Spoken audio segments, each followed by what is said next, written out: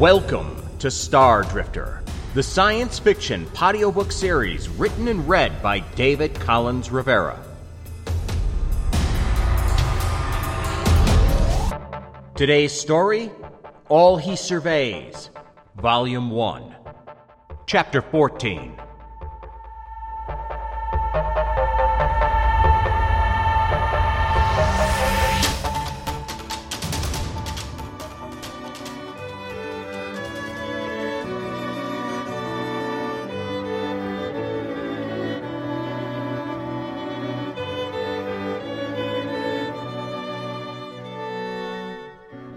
Upon the squadron's arrival, Cindranea immediately shuttled over. Stepping out of the airlock in the factory, her eyes were round with worry, and she held me in a long, fairly desperate hug. Then she stepped back, muttering, "You look like something off this factory's reject pile, Space Air." "I've missed you too," I replied. Then we headed toward the cafeteria while I gave her the highlights. "I do not know this Lady Tressal," she said as we walked, "but I know her type. You were right to call for help. You have done research on her?" "Some, but I'm sure there's a lot more to know, and I may have personally caused her some grief in the past." My niece looked at me quizzically. "Don't ask, it was one of those jobs. If she doesn't know about it yet, she soon will." "What will she learn?" I shook my head in frustration because this part was entirely unclear. "It depends on the kind of connections she still has over in corporate space. And if she's got any in United Humanity, well, that could be bad too." "The negotiation service?" I nodded, but added nothing. "You have a gift for annoying important people, Space Air." "I know it seems effortless, but it's really a lot of work. Of course, she already knows about my relationship with your family." "Yours too," she interrupted, reddening eyes flashing. "You're my honunclo. Say our family, or I will be angry." "I could say you're the smartest, prettiest, most talented person in the galaxy, and you'd still be angry." "Slander." "You're the smartest—" "Shut up!" That made me laugh. I grabbed her around the shoulders as we walked, while she badly suppressed a smile. What remained of the patriarchal line of the Ejoq family and its supporters sat in the cold, stark cafeteria space of the only section meant for people within Naedoi Industries' Spendero Pandi class automated multifunction mining and manufacturing facility number 7 in Domina Gentium star system. Cafeteria was the wrong word, maybe, despite its proximity to a well-stocked galliette and bank of vending machines. Really, this seemed like a waiting room, crossed with a modest conference hall, crossed with, I don't know, an automat diner? The Ejoqs were settled into a far corner, the widow swathed in dark robes with a sheer, diaphanous purple and silver scarf-like thing laid over. I assumed it was mourning clothes. The children were in white. They were quiet, with the youngest, a little girl with chubby cheeks, sound asleep in her mother's lap. The older boy was nearly so, sitting at their side. The Hadia and the shieldmen were at a table nearby, looking defeated and tired. Upon entering the room, whatever it was called, Cindra paid her respects to the grieving family. She didn't want to wake the kids, so it was little more than a nod on both sides to my whispered introductions, Cindranea's new bangs bobbing in the crisp, stale air, Kamatosa Ejoq, nearly invisible in her dark clothes, returning the same. Shieldman Avil stood and said something quietly and briefly in Seishan, which sounded of gratitude. Hadia Duzentabel simply stood and bowed. Under other circumstances, sparse introductions like these would have been seen as dreadful breaches of etiquette on both sides. Here they were all anyone could manage. The Vernes approach was one of open respect to one's peers. Modern, as opposed to genteel, courtesy and solicitousness were painted upon the exterior of all interactions. For those of higher rank, you attempted to provide the sort of respect they wanted or demanded. It wasn't always easy or convenient, but you tried. With people of lesser ranks who knew their place, it was all friendly condescension. One expressed acknowledgment of and appreciation for the hard work of one's inferiors. That was the visible face of the Vernes. The waters below this could be very dark indeed. Or not, but you never, ever showed the true nature of the thing to outsiders, no matter their rank. Of course, this style was a reflection of Elmon's. Not all branches of the family saw things this way. Sindra's mother, for instance, was very much a product of her upbringing, which seemed to have taken place in the Middle Ages on Old Terra. She expected and invariably got deference to rank, and assumed that privilege and wealth were the unassailable and inherent rights of her class. Underlings should, really must, always be reminded that they were such, and could never be anything more. How else did one maintain the proper order of the universe? I myself met her only once, this at a holiday gathering which Sindra had strong-armed me into attending. I was hustled across the length of a stadium-sized lounge to stand before an older version of herself, a short lady, approximately my own age, with impressive makeup and stylish clothing. Umberta Vernes, née Mammut. She had the same scowl, the same round features. But where my niece's crusty exterior barely protected a deeply vulnerable heart, Umberta seemed like all crust, protecting nothing. Brown eyes like stream-worn pebbles, glistening, smooth, but hard, just hard. She spoke in a choppy, vaguely annoyed tone of voice, exclusively in Seishan. I didn't understand most of what passed between them, my retinal rig at the time being without the lingo of the noble classes as a translation option. The name of Barlow came up, that I did catch. Then her mother looked me over in a measuring sort of way, noting my flight suit and unkempt grooming. She muttered a few words that could have been a phrase of gratitude, before moving on to someone who actually mattered across the room. Sindra watched her go, face screwed up with emotion. Rage or sadness or something more, I don't know, but when I asked her what was up, she snapped at me over nothing and fled the room. I had assumed for a long time that Umberta was the commissioner's ex-wife, but actually, among a certain class, marriage was less personal than it was political and fiscal in nature. You generally wed for life, but that life was otherwise yours to enjoy. From a few things the man said in passing during the brief time I'd known him, he gave me the impression that he loved her, or at least loved the idea of having a family with her, and that she didn't share those feelings. Later, I heard about a traditional wedding and honeymoon seemingly designed to wither all the potential romance in a union. Umberta and her much older husband thereafter only saw each other occasionally at a few important functions. Even Sindranea's conception had been in vitro, the major ingredients of which were collected with clinical precision and combined in a medico-center far from either party. After this, a selection of frozen, fertilized eggs were shipped to Umberta's doctor, and she was implanted. The pregnancy and birth that followed were entirely normal, this too being the law, as genetic manipulation of elite bloodlines was strictly controlled. As I heard it, a sort of informal joint custody of the resulting child was arranged, wherein she spent half her time with her mother and half with her father. Sindra and her mom didn't seem to get along, though, especially as the girl got older, with more time spent bickering than in anything else.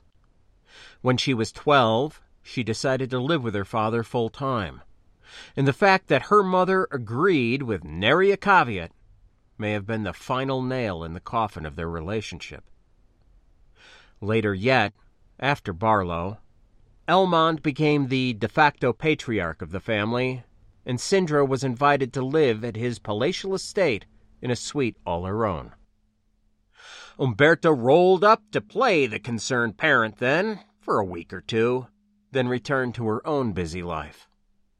A perfect product of her environment and breeding, the woman was dichotomously fundamental to her daughter, while yet being entirely without value. In the waiting room cafeteria place, I made those brief introductions, then got a powdered coffee for myself that was just exactly as bitter, yet somehow tasteless, as I'd long come to expect and rely upon. Sindra got some tea from the machine, then found us a table where we could sit and chat. "We only ever hear from you when you need something, Spacer." "Oh, come on, that's not even close to true."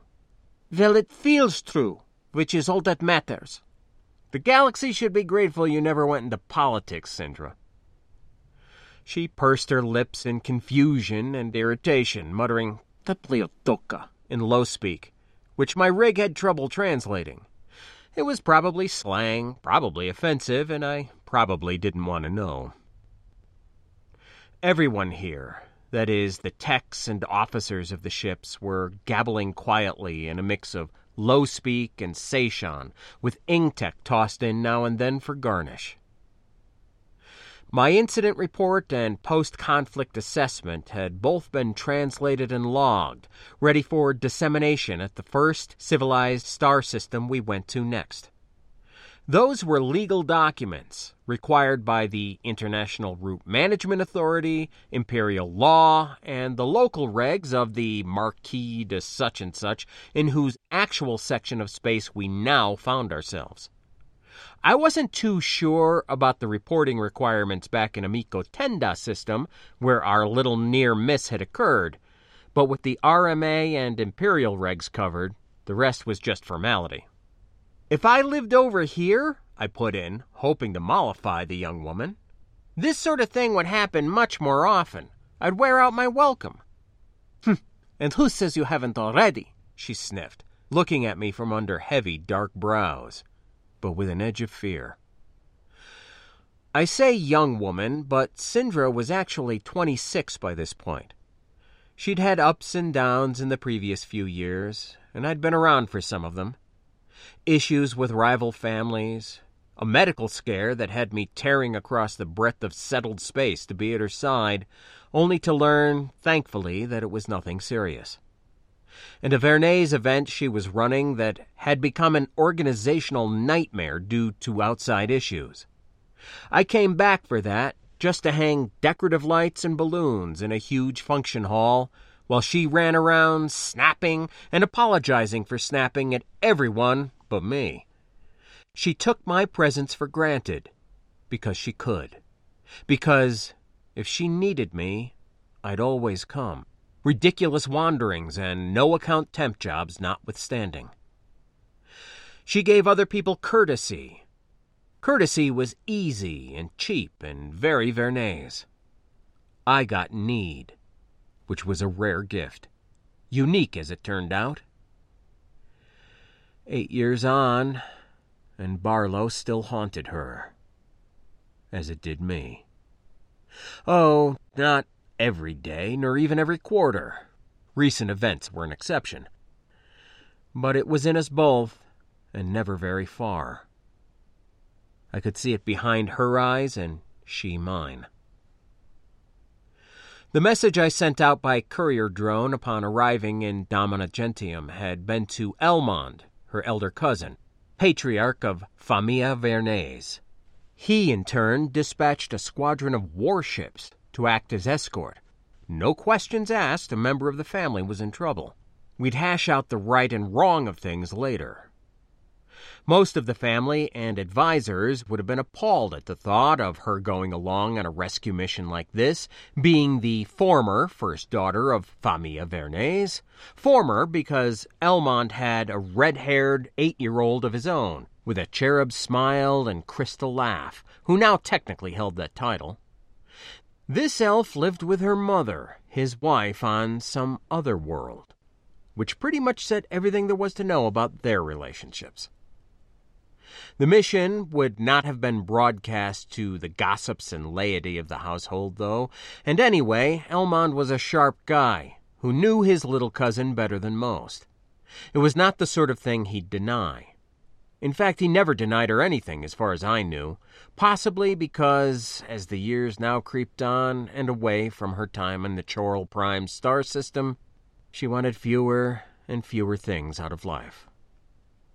Her marriage plans had fallen apart due to noble intrigue, and her career in the family businesses, first as an event planner, later as a family ambassador, had both proved unfulfilling. In other words, Elmond, leader of this house of growing renown, understood that what Barlow hadn't done with bullets and fire, time was doing by centimeters. Even I could see it. She'd been a devout follower of fashion once. She'd appreciated makeup a little too much and traveled for fun. These days she tended toward plain pantsuits and the like, and her makeup was reserved for only those few special occasions that carried with them some expectation of effort. Since I'd seen her last, my niece had cut her brown locks short, leaving spiky bangs over the upper half of her face. It was less trouble, she said, which seemed to matter now more than it used to. After the squad's arrival, there was a wait on the finalization of our escort plans. Josefina, being capable of only 12 light-years per jump, which was pretty darn good for a civvy freighter, would need to stop halfway in order to make the 22 light-year trip to Hifa system. The military types, however, wanted to do it all in one go for security's sake. There were some complicated jump field overlap techniques used to transport vessels that had no or inadequate star jump capabilities. This was fairly common practice, especially in the military, but things did occasionally go wrong. Captain Diempia was meeting with them at the moment over on the squadron's command vessel to see if it was actually worth the trouble and risk. "Is Elmond pissed off?" Sindra looked quizzical, which made me confused at her confusion. "Over what?" she asked. "All this." "How is anything here your fault? Stop being stupid." "I'm dragging the Vernes family." "Your family!" she interrupted sharply, which made me lose my train of thought. Across the room, others looked up briefly, then ignored it in a very practiced manner. I didn't reply, so she said it again, adding, "Always I must remind you." "He could just as soon cut me loose for being too much trouble." "It does not work that way, Spacer. Is this how things are over in the Alliance? No loyalty?" "Well, my own family experience might be atypical." "You are typically exasperating, but still you have a home here. One you keep leaving." "Not now, please!" I said it with more emphasis than I meant to, once again drawing eyes, just a quick up and down. I lowered my voice and continued. "Elmond will have to make a choice. Stand by this decision and me, or disown his familia and Kano to save the family from conflict." "We are in a squabble, Spacer, nothing more. They happen all the time. This count is insulted by that one. This knight is squeezed by debts to another family and refuses to pay. This marquis makes a fool of himself in public and blames another. Nothing could be more common in the Empire." "Not this time," I replied, seeing that beautiful lady again in my arms as we danced and hearing the beat. 1, 2, 3, 1, 2, 1, 2, 3, 1, 2, while we saw and ignored all the important people in the room, save ourselves. I met Piani Tresal. This is no fit of pique. It was a calculated move, or started out as one. Now I'm forcing some improvisation. Her plan was partially successful, but that wasn't good enough, so she tried again, and then again. No one I've spoken to has heard of any bad blood between these two families before now, so it's not about hate, it's about ambition, money and power. The young woman smirked at that. Then it is about hate, because such people hate to lose. Everyone does.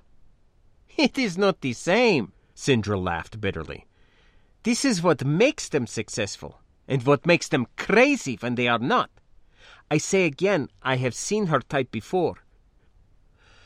I let that go by with a nod, because now that it was reiterated, so had I. Some people had justifications for any action ready at hand, or could make them up on the spot without ever considering themselves frauds. You were kind because it looked good, or it made you feel good, or it got you something else that was wanted. You were cruel or ruthless for the same reasons. Loyalty existed to obtain allies needed for your own ambitions. Likewise, betrayal. It was a topsy-turvy world where morality was in total service to the self. My very point of view contradicted hers, and that had been my mistake. One that would get me killed if I kept stumbling along.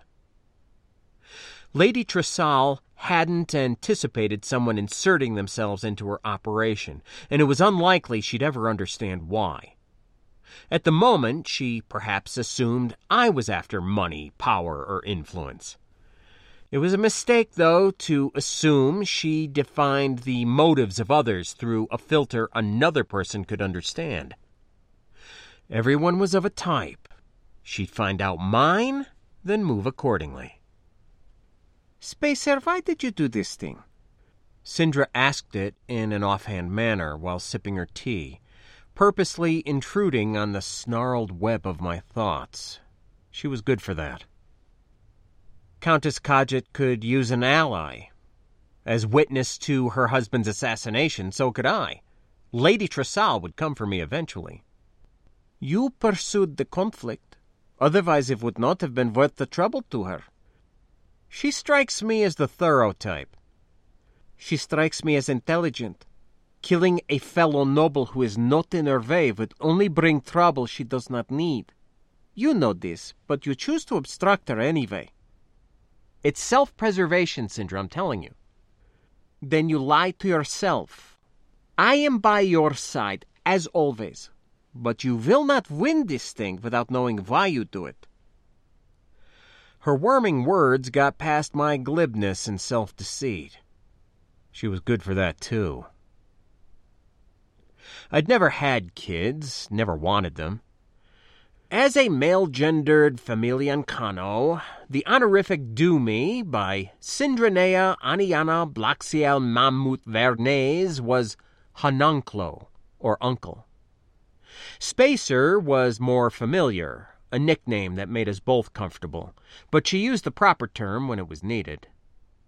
This was correct, both in form and spirit, for in my heart she was indeed like a niece, my fractious, sad, intelligent Sindra. I'd made a promise to her late father. I had kept it and would continue to. A person could have ambitions. They could have designs upon someone's fortune, their position, their title. They could lust after an empire, for I'd seen a dark sparkle in Piani's beautiful eyes, even while tripping over my feet on the dance floor. All this, and even villainy in its tireless pursuit, were allowed. I would allow it. There was evil in the universe, and you simply couldn't save everyone. Yet, not everything was about salvation. In a way, Piani was asking a question of life, about her place in it. I was the one who heard, and that question needed answering. People like her didn't have to win. It wasn't a law of physics. It was a choice others made, to stop them or not. If success was the linchpin of their sanity, as Sindra implied, then it was there that you had to hurt them. Lady Piani Tresal, who'd made for such a beautiful, charming, brilliant dance partner, was going to lose. And this family, both these families, were going to be safe from her, sitting quietly thinking about it like that. There was nothing else on my list. More people were going to die. I felt guilty in advance, but it didn't change my mind. I had been staring at Sindra, seeing my own thoughts, and she noticed the bitter mirth that must have spread like a stain across my face. You are about to do something very stupid, aren't you, Spacer? Who, me? I asked with a giggle, then kissed her forehead, which only made her frown.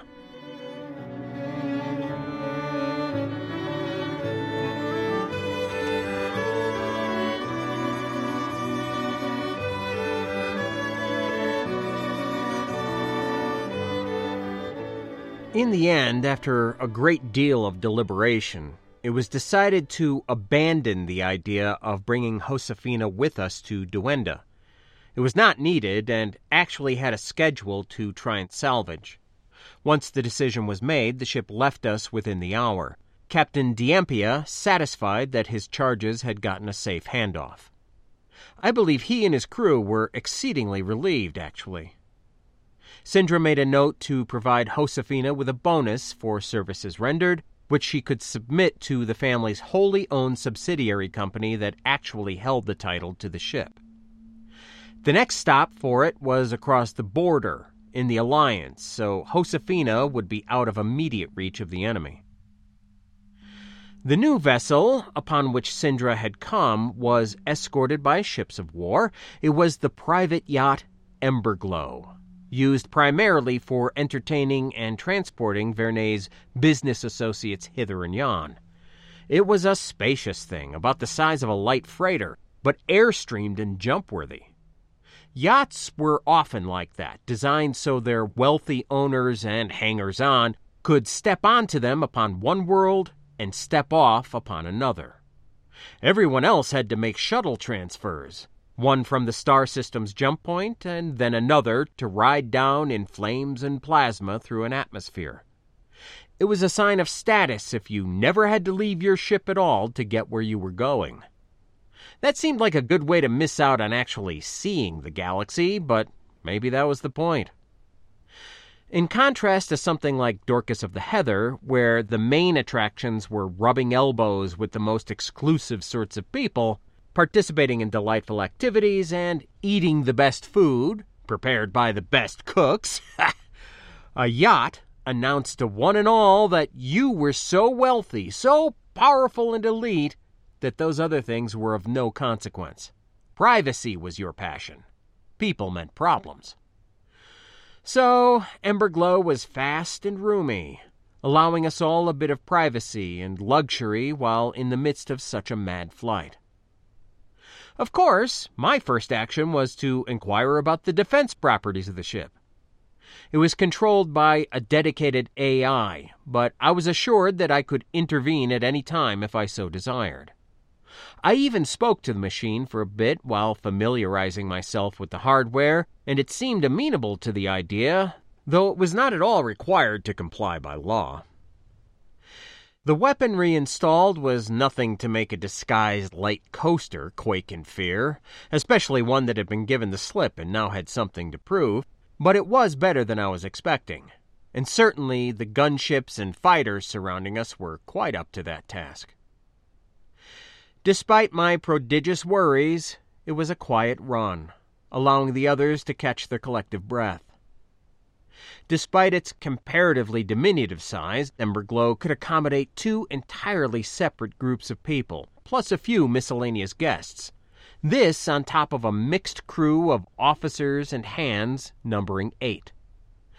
The Khajiit family had a suite of their own, therefore, as did Sindra. I doubled up with Shieldman Avil in a compartment my niece called small, that would have, nonetheless, housed a round dozen crew members in bunk beds upon a commercial freighter. We had been pretty formal with each other, but he insisted now that I call him Glautuk, or just Glau, which seemed to imply that the ice was starting to thaw. He was a guy who had lived his entire life in service, having been born into a class or caste which dictated the course of his life. He was always going to be a protector of the Khajiit line, a path carved out for him before birth.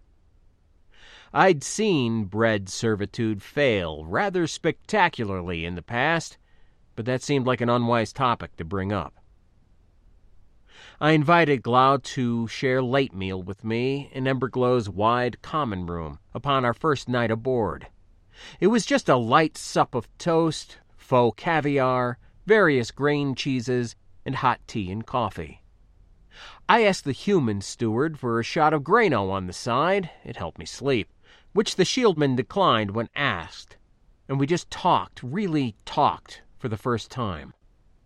"My shame will live with me all my days, as will your valor yours," he confessed right off.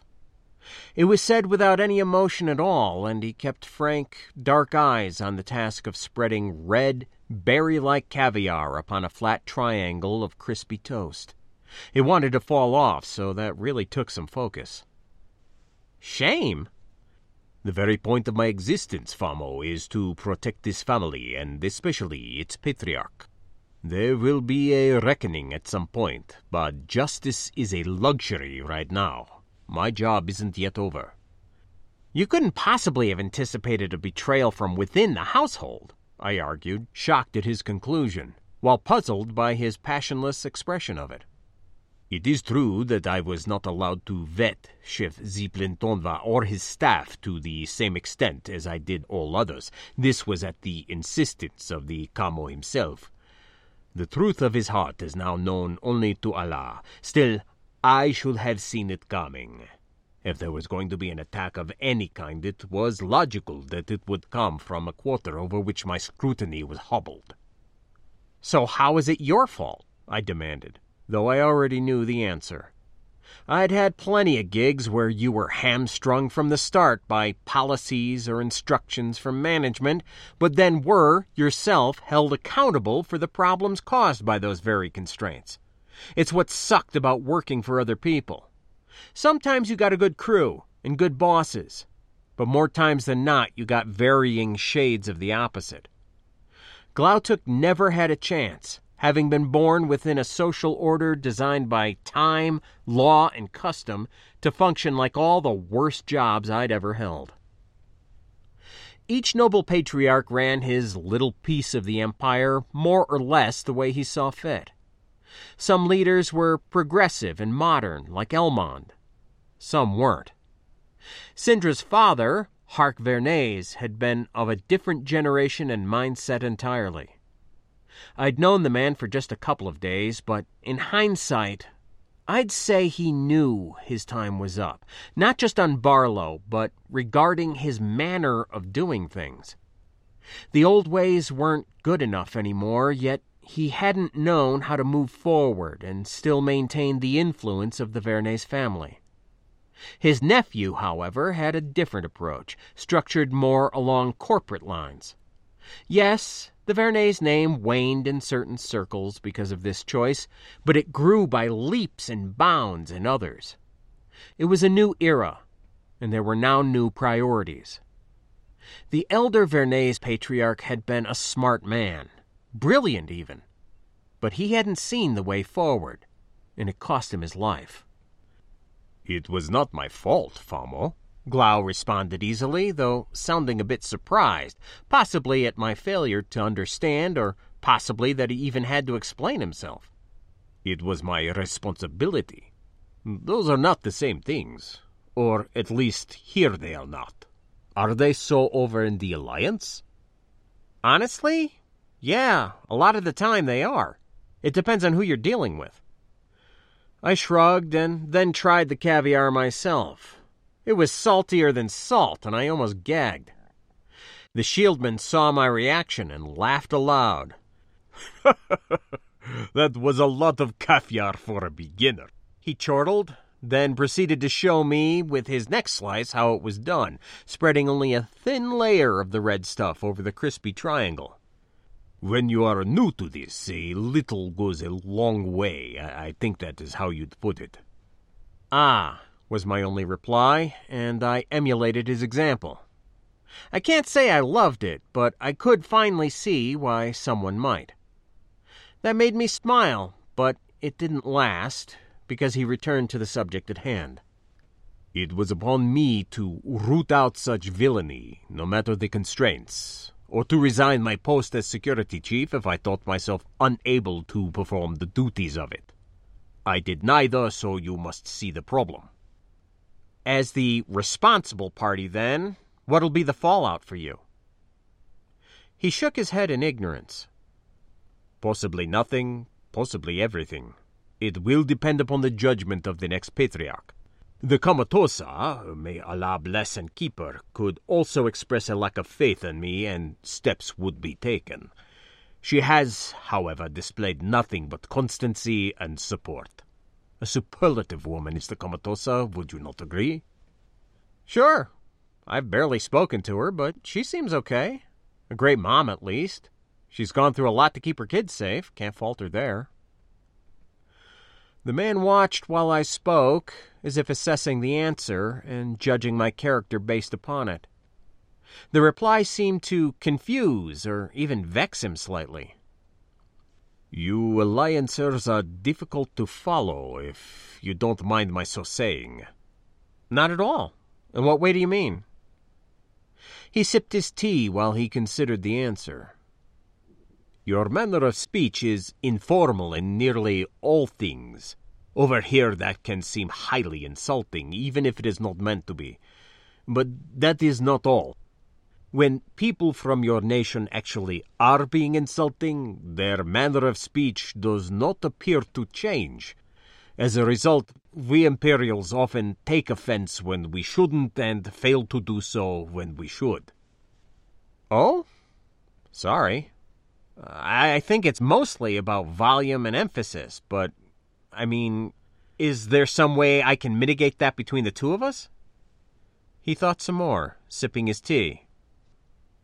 The increased use of formal titles when speaking to or about people of certain ranks might be an improvement, he replied after a bit.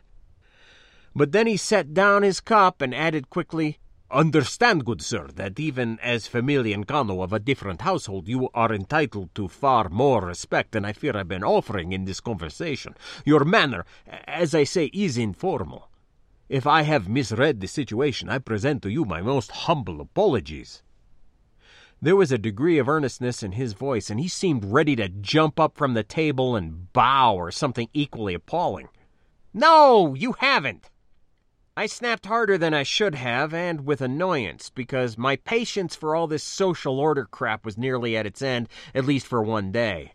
I'd been enjoying an open expression of opinion and camaraderie with this guy, and was now alarmed that it might evaporate for no reason I could understand. Look, for the record, I expect you to speak to me like a man, not like a servant. If you have something to say, you say it. If I've pissed you off, you tell me, and I'll explain myself to you as I would to anyone else. We can hash it out from there. No dancing around, no sirs, your honors, or your graces. Our lives are on the line, and there are people counting on us both. Clarity and free expression matter far more than propriety right now, don't you agree? Indeed I do, my friend, he boomed, laughing, dark eyes shining, wide lips spreading wider beneath that black and silver beard. He offered his massive hand over the table, and I took it gratefully. So we laughed and swore and told each other what we really thought was going on, nothing of which was new for either party. We found ourselves agreeing on most points, and letting those where we differed slide by easily. In a short time I considered the man a new friend, and hoped he felt the same about me. He wouldn't call me by my first name, primarily because it could be interpreted by others as being impertinent to the point of illegality, but otherwise we were on fairly even terms. Glautic was a quick-witted guy, seemingly content with his lot. He was fiercely loyal to the Khajiits and had decided that his only purpose now was to keep the remaining ones alive. He agreed that conflict was likely and that the family he served was now outnumbered by its enemies. I asked him what he thought the Kamo had been up to over in the Alliance, and he parted with the supposition that the old man was looking for allies, or even some sort of intervention in his political affairs. It was obvious now that he'd been feeling the daggers around him. Glautuk openly wondered why he had chosen to seek help from outside the Empire, ultimately declaring it a mystery. I was careful to avoid the word defection in our otherwise frank conversation. Either way, and whatever the Count had been looking to achieve, Glau thought it a chance now lost. He assumed the widow of his employer, along with her children, were on their own, save for their new friends, the immaculate Vernes, may Allah bless and keep them, and those servants now present on Emberglow, meaning just he and the young Hadia. When the truth came out, the situation might change. Military and financial leaders among the extended Khajiit line could find reason to rally behind them, but this part of the family needed to be alive for that to matter. He thought Lady Tresal was after Khajiit assets and titles in some fashion, but he appeared to hold no overt animosity toward the woman because, if it hadn't been her, it would have been someone else. Lacking subtlety in his actions and goals, the Count had shown weakness, and the wolves were always watching, always hungry. He had questions for me, too. What was my real title and relationship with the Vernes clan? How was it that an Ain citizen, at one point he called me an anal without any apparent awareness? I laughed hard, but I did correct him. How could such a man be trusted as a member of the family? Holding a noble title, even one as lowly as Familian Kano, meant I was an imperial citizen too, since, by definition, to be one you had to be the other. I suppose, I answered with a shrug. I signed some papers a few years back about titles and such. Elmon Vernes assured me it was all just a formality, and I trust his word. He's been good to me and good to my niece.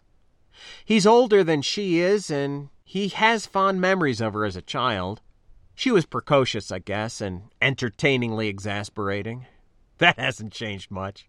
And we both chuckled. I did know of you, he added after this, but quietly, as if reluctant to bring something up. What do you mean? Everyone has heard about the twice-cursed world of Barlow. An attempt to gain imperial influence within the Alliance using Alliance methods.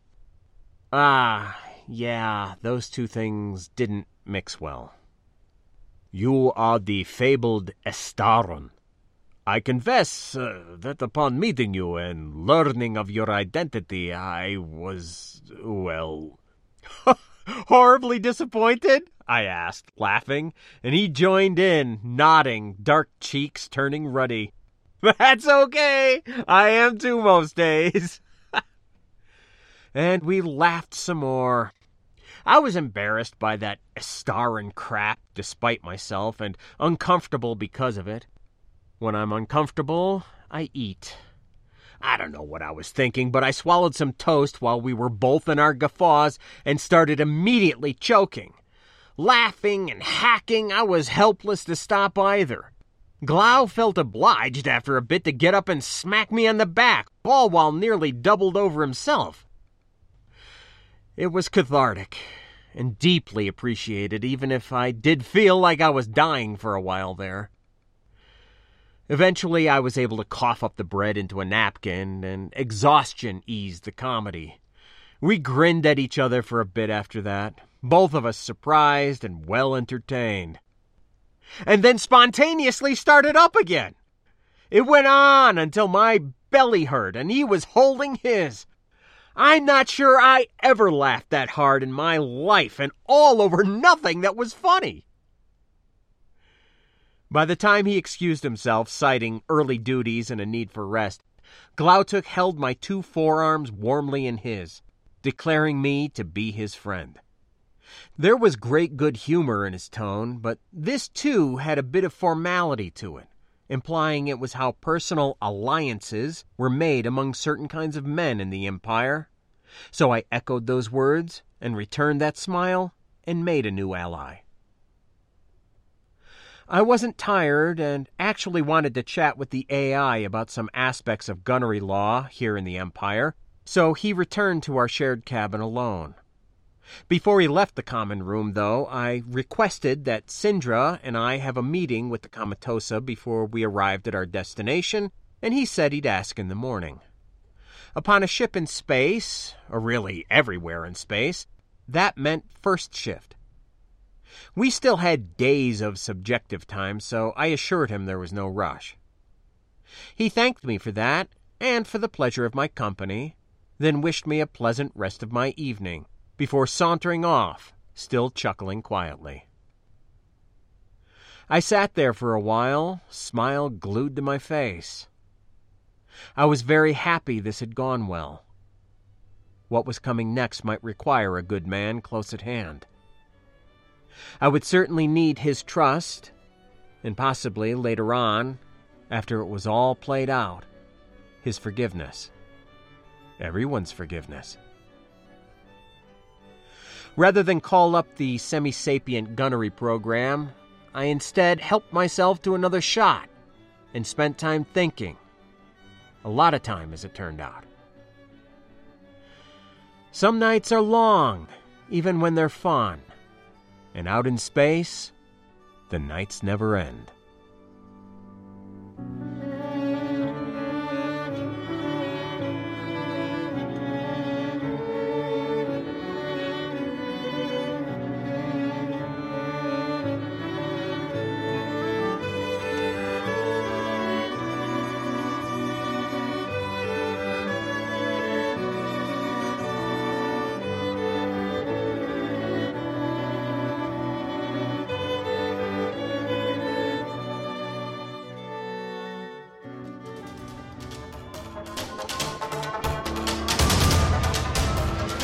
You have been listening to All He Surveys, Volume 1, a Star Drifter novel written and read by David Collins Rivera. This story is copyright 2022 by David Collins Rivera and is released under a Creative Commons Attribution Share-alike 4.0 International License. Feel free to use it for any purpose, even commercial, and I encourage you to do so. The Star Drifter theme is a piece called I-Core by Trunks and can be found on SoundCloud.com. The All He Surveys theme is a piece called Blossom by Edward Malov and is licensed through tribeofnoise.com. This story is a work of fiction and is not based upon nor meant to portray any person, living or dead, nor any particular place or situation. Any similarities to such are purely coincidental. You can contact me at lostnbronx@gmail.com. That's LOSTNBRONX@gmail. You can also check out my site, davidcollinsrivera.com, where you'll find everything Star Drifter, including more audio novels and stories, the Star Drifter tabletop role-playing game, podcasts, newsletters, and more. Stop by, won't you, and drop me a line. Thank you for listening. Take care.